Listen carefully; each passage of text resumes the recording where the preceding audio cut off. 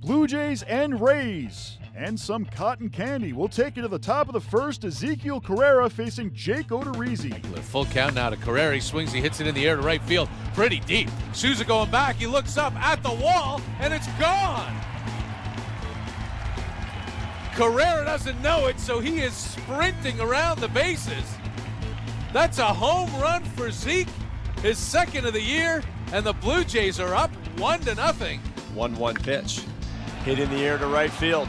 Bautista's going back. He's at the track. He's looking up, and it's gone. Home run number 7 on the season for Logan Morrison, and he has the Rays up 2-1 here in the third.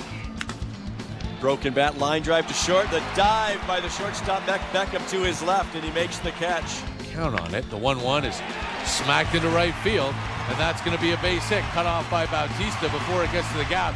But Longoria will score, and Morrison will slide into second ahead of the throw. An RBI double has doubled the Rays' lead. It's now 3-1. 3-1 Rays, and Estrada trying to keep it that way. He won't. Colby Rasmus just hammered one to right field, and that's out of here. Colby with his first hit of the season. It's a 2-run homer, and it is 5-1 Tampa Bay here in the 6th. 6-1 Rays would be your final score.